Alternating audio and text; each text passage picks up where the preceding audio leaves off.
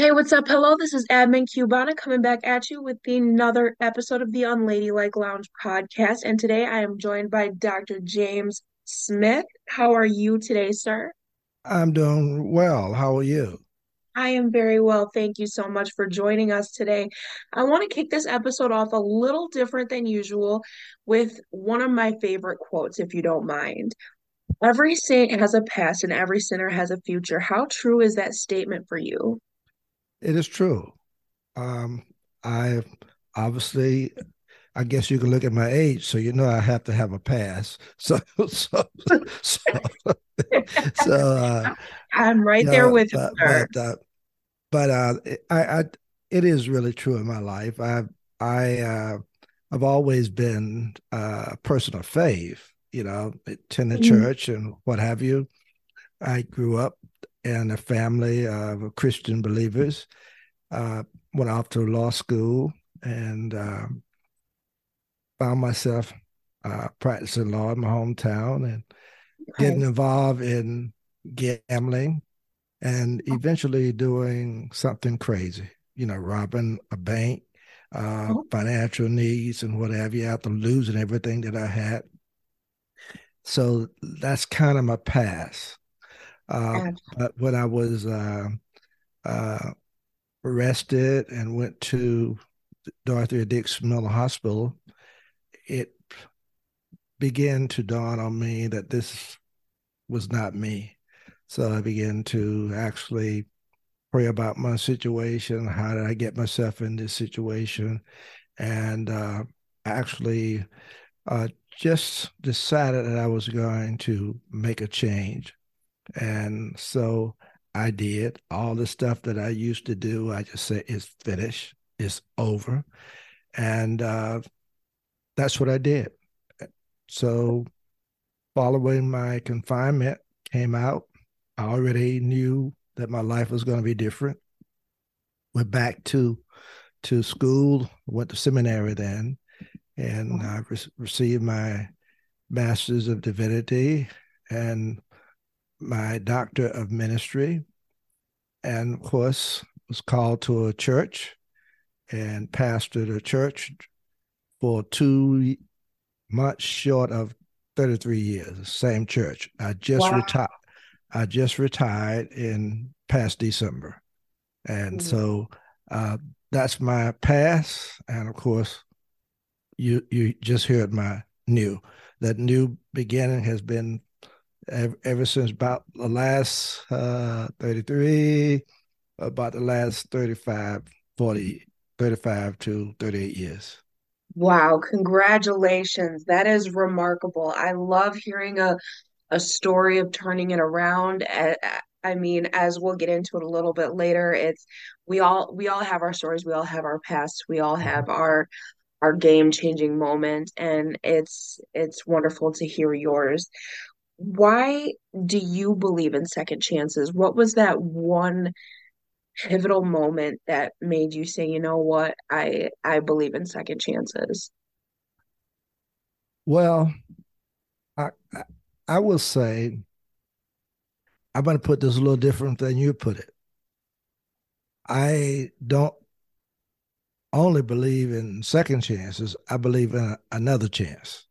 Okay. Okay, so as a matter of fact, and it's just because I believe that some people may take more than one time to get to where they need to get. So, okay, so but for me, it was my uh, confinement to the mental hospital.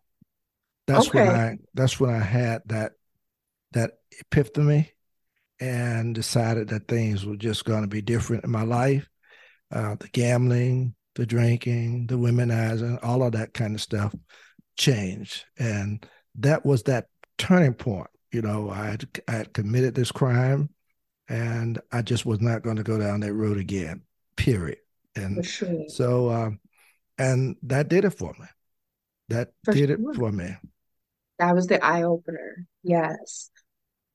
Just to share a little bit of my story with you. When I was 16, I was incarcerated, and two young gentlemen from a local church came to hold service with us. And their message was, you are not bad people. You are not your mistakes. And that was my turning point. Mhm. When did you know that you wanted to become a leader in faith? When did you have that realization? Well, I actually had that realization uh, right after my arrest. And when I committed the crime, I was out on bond for about 6 months. Okay. And it was during that time, you know, don't forget that I said I've always been a person of faith. I Right. grew up in this family.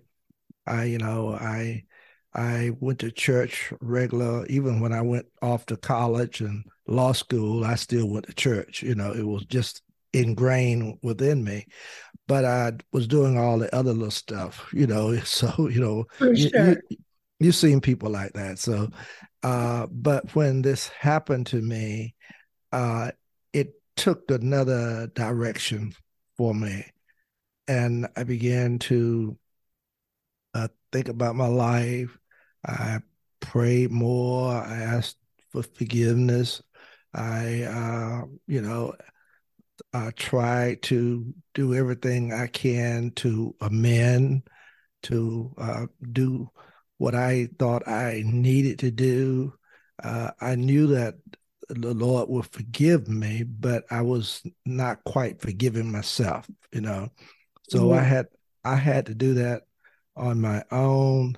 And during this 6 month period, I felt this calling, and I had not pleaded guilty yet, but I felt this calling, and so I went to my pastor and talked to him about it because I was afraid to accept the calling to ministry, knowing that I would be going to prison, because I Okay. thought I thought the first thing people would say was that you're doing that mainly because you get ready to go to prison, or you want to get leniency and all that type of stuff.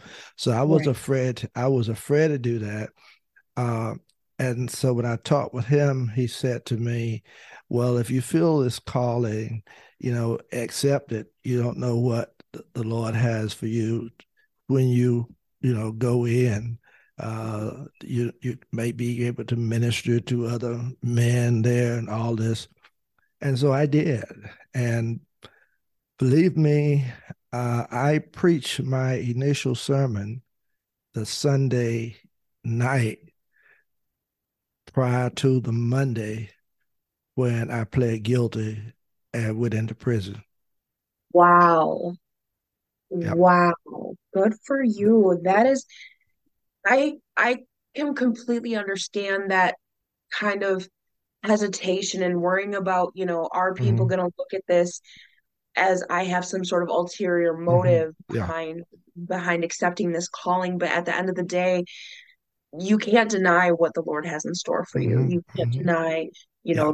that calling, and I am so proud. Well, proud isn't necessarily a word I'd want to use, but I am so thankful that you followed that Mm-hmm. calling of Mm-hmm. yours and that you accepted that. Yeah. That And, is wonderful. and it made all the difference. When I look back on it, I remember, it allowed me to work in the chaplain's office. I got probably the best position. I was worked in the adult education building.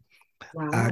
I got a chance to leave the prison. I was in federal prison Okay. in Ashland, Kentucky. I got a chance to leave and go to workshops. As a matter of fact, I spent 2 weeks in Stallstown, Pennsylvania, with a prison fellowship workshop.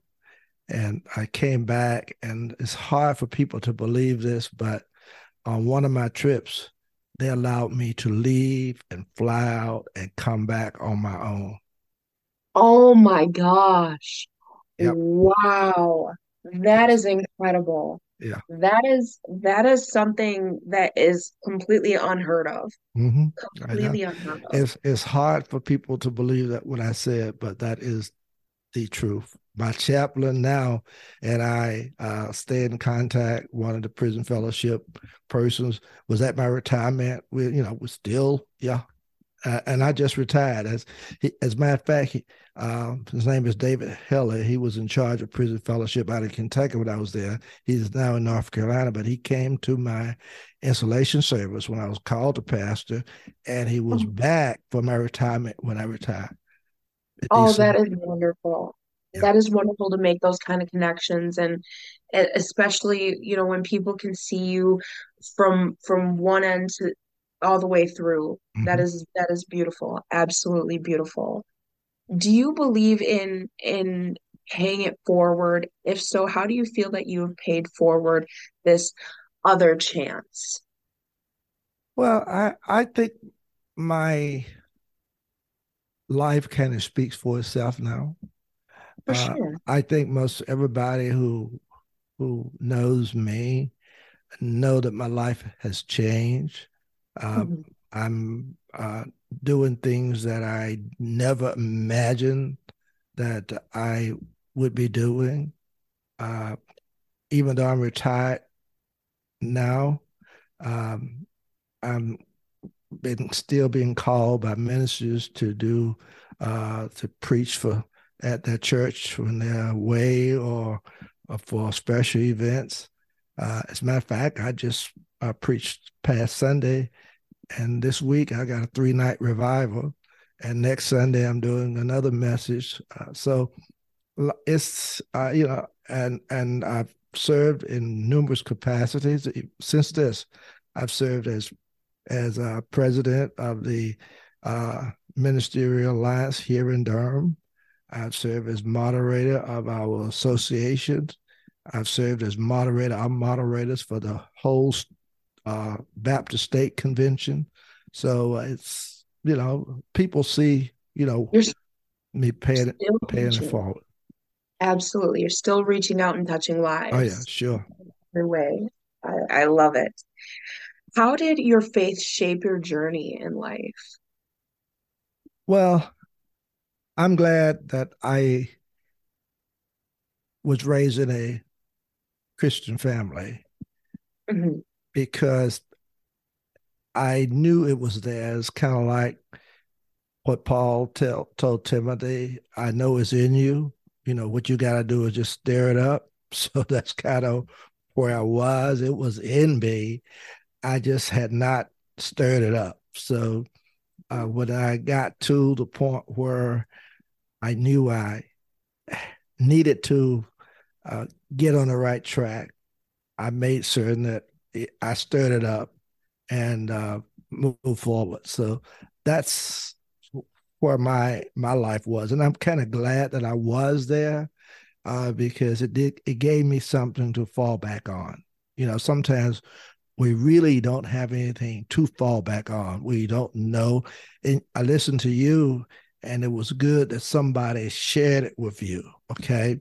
Yeah. I already knew it. So, I didn't necessarily have to have anybody to share it with me. It'd have been good, to have. And I did have people come by and talk with me. But I already knew that if I fall back on my faith, I can get through this. Okay. Right. And that's what I did. Right. Excellent. Excellent. What is the greatest lesson you have learned in or about life, and who or what taught you that? Well, I guess one of the greatest uh, things that I learned is probably to kind of look back and take stock on uh, what you did and try to learn from it.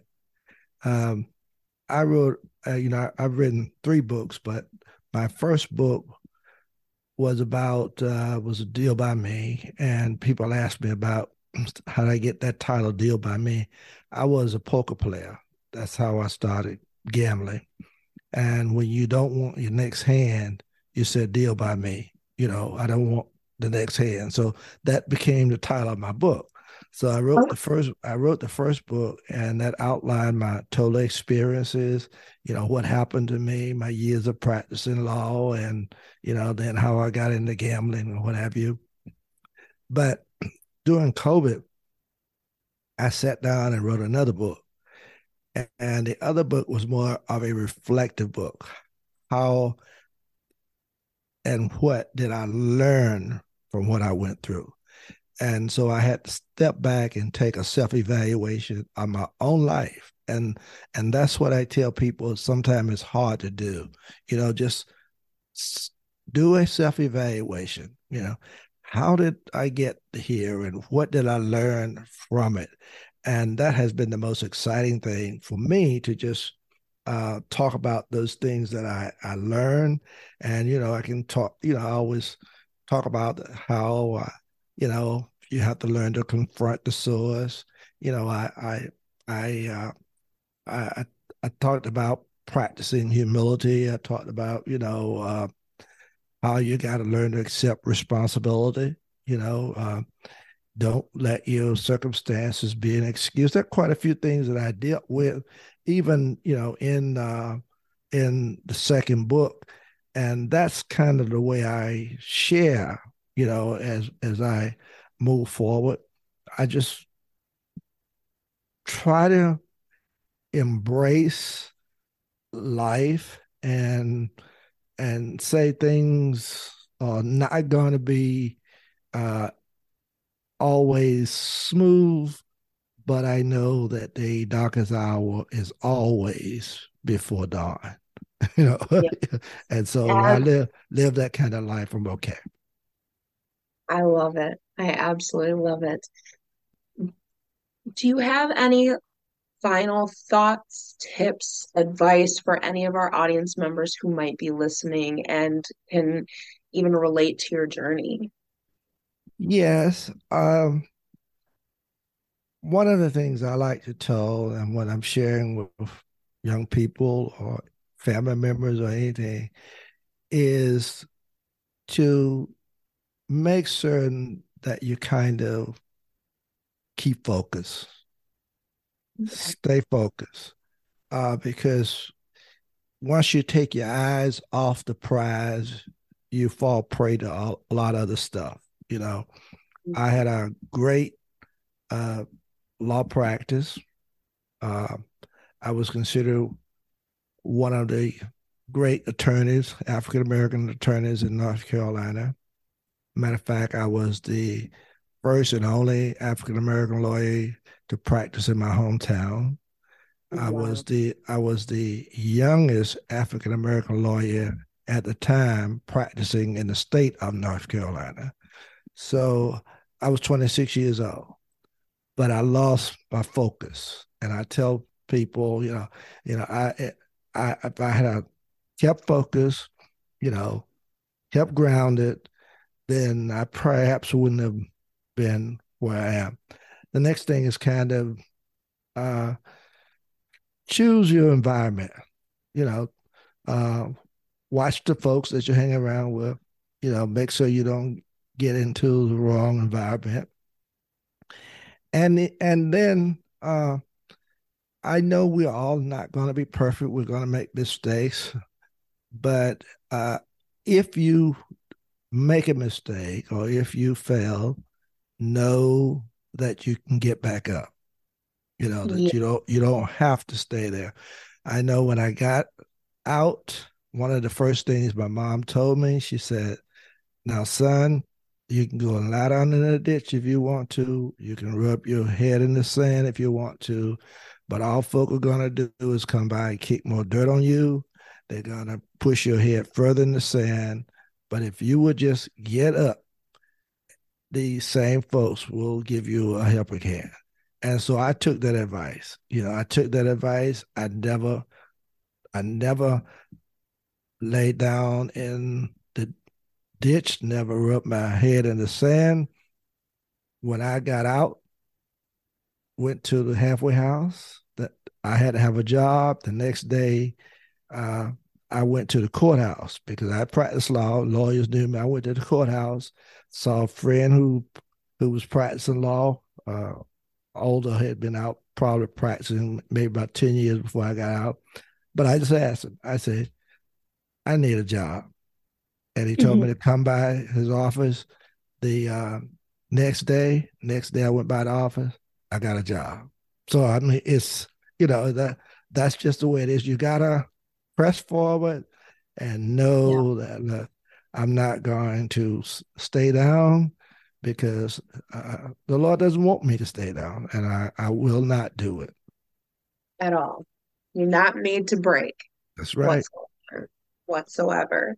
That's true. Um, where can my audience find more of your work, more, just more of you? Where can they follow you? Well, I do a podcast. That's number Okay. one. And I publish at least 2 to 3 podcasts a week. Okay. I've been podcasting now for about uh, maybe about 7 to 8 months. I started about 3 months before I retired because I was retiring and I knew I just didn't want to not do anything. So I decided to start a podcast, and my podcast is Tell Us Your Story. It's about encouraging, inspiring, and transforming. So people can listen to the podcast wherever they get the podcast from. It's on the Deal by Me podcast. That's number one. Deal by Me podcast. I also do speaking engagements. I do virtual consultation. I'm a church consultant. And so, as a matter of fact, I've been approved as a court expert on Baptist polity.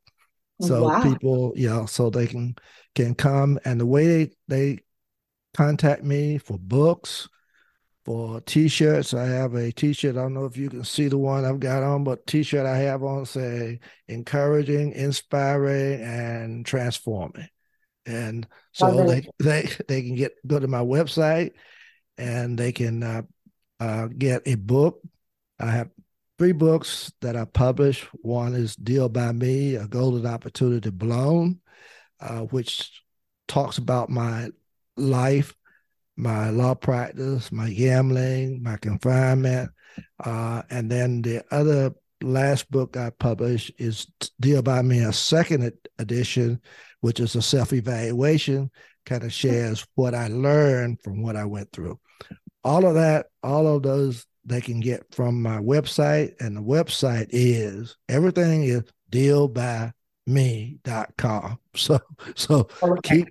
keep that word deal by me and you'll be okay.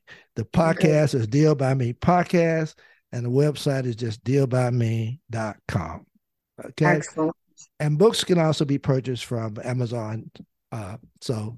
Anybody want to contact me and advice they need, you can just contact me from our website. Perfect.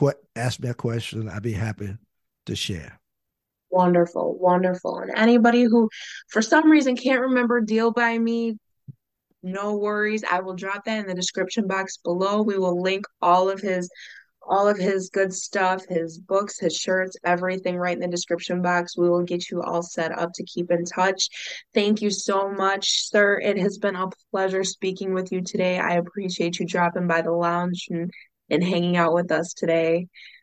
And for all of our audience members, ladies, gentlemen alike, as you all know, I love you fiercely.